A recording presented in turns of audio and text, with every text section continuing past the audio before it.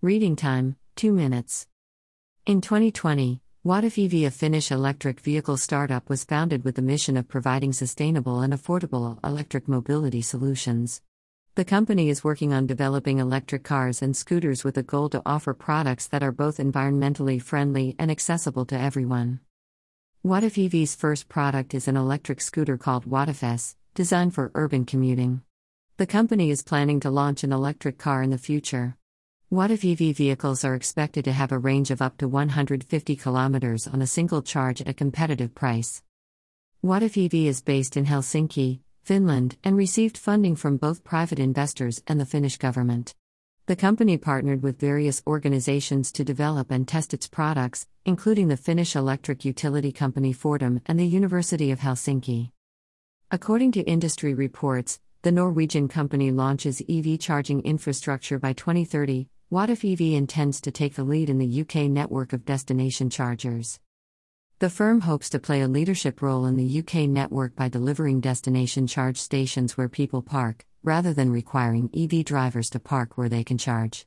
The company just erected its first UK charging points in the UK and acquired a €50 million investment.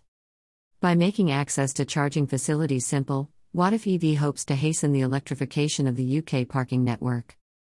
A wider geographic range of fast charge points, which are less expensive to install and use than the conventional and more expensive rapid charging options, are being rolled out at the same time as WattifEV offers the landlord or owner of the parking lots a selection of financing models that allow them to receive a share of net revenue.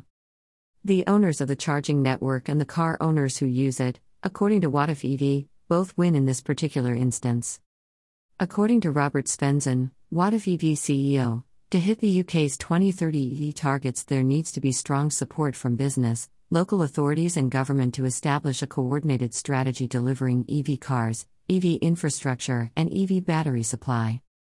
Actions speak louder than words, and I believe business must lead this charge, given all the pressures on the UK government right now. Our strong end to 2022 and start to 2023 shows that WattifEV is ideally placed to be a critical path to that ambition.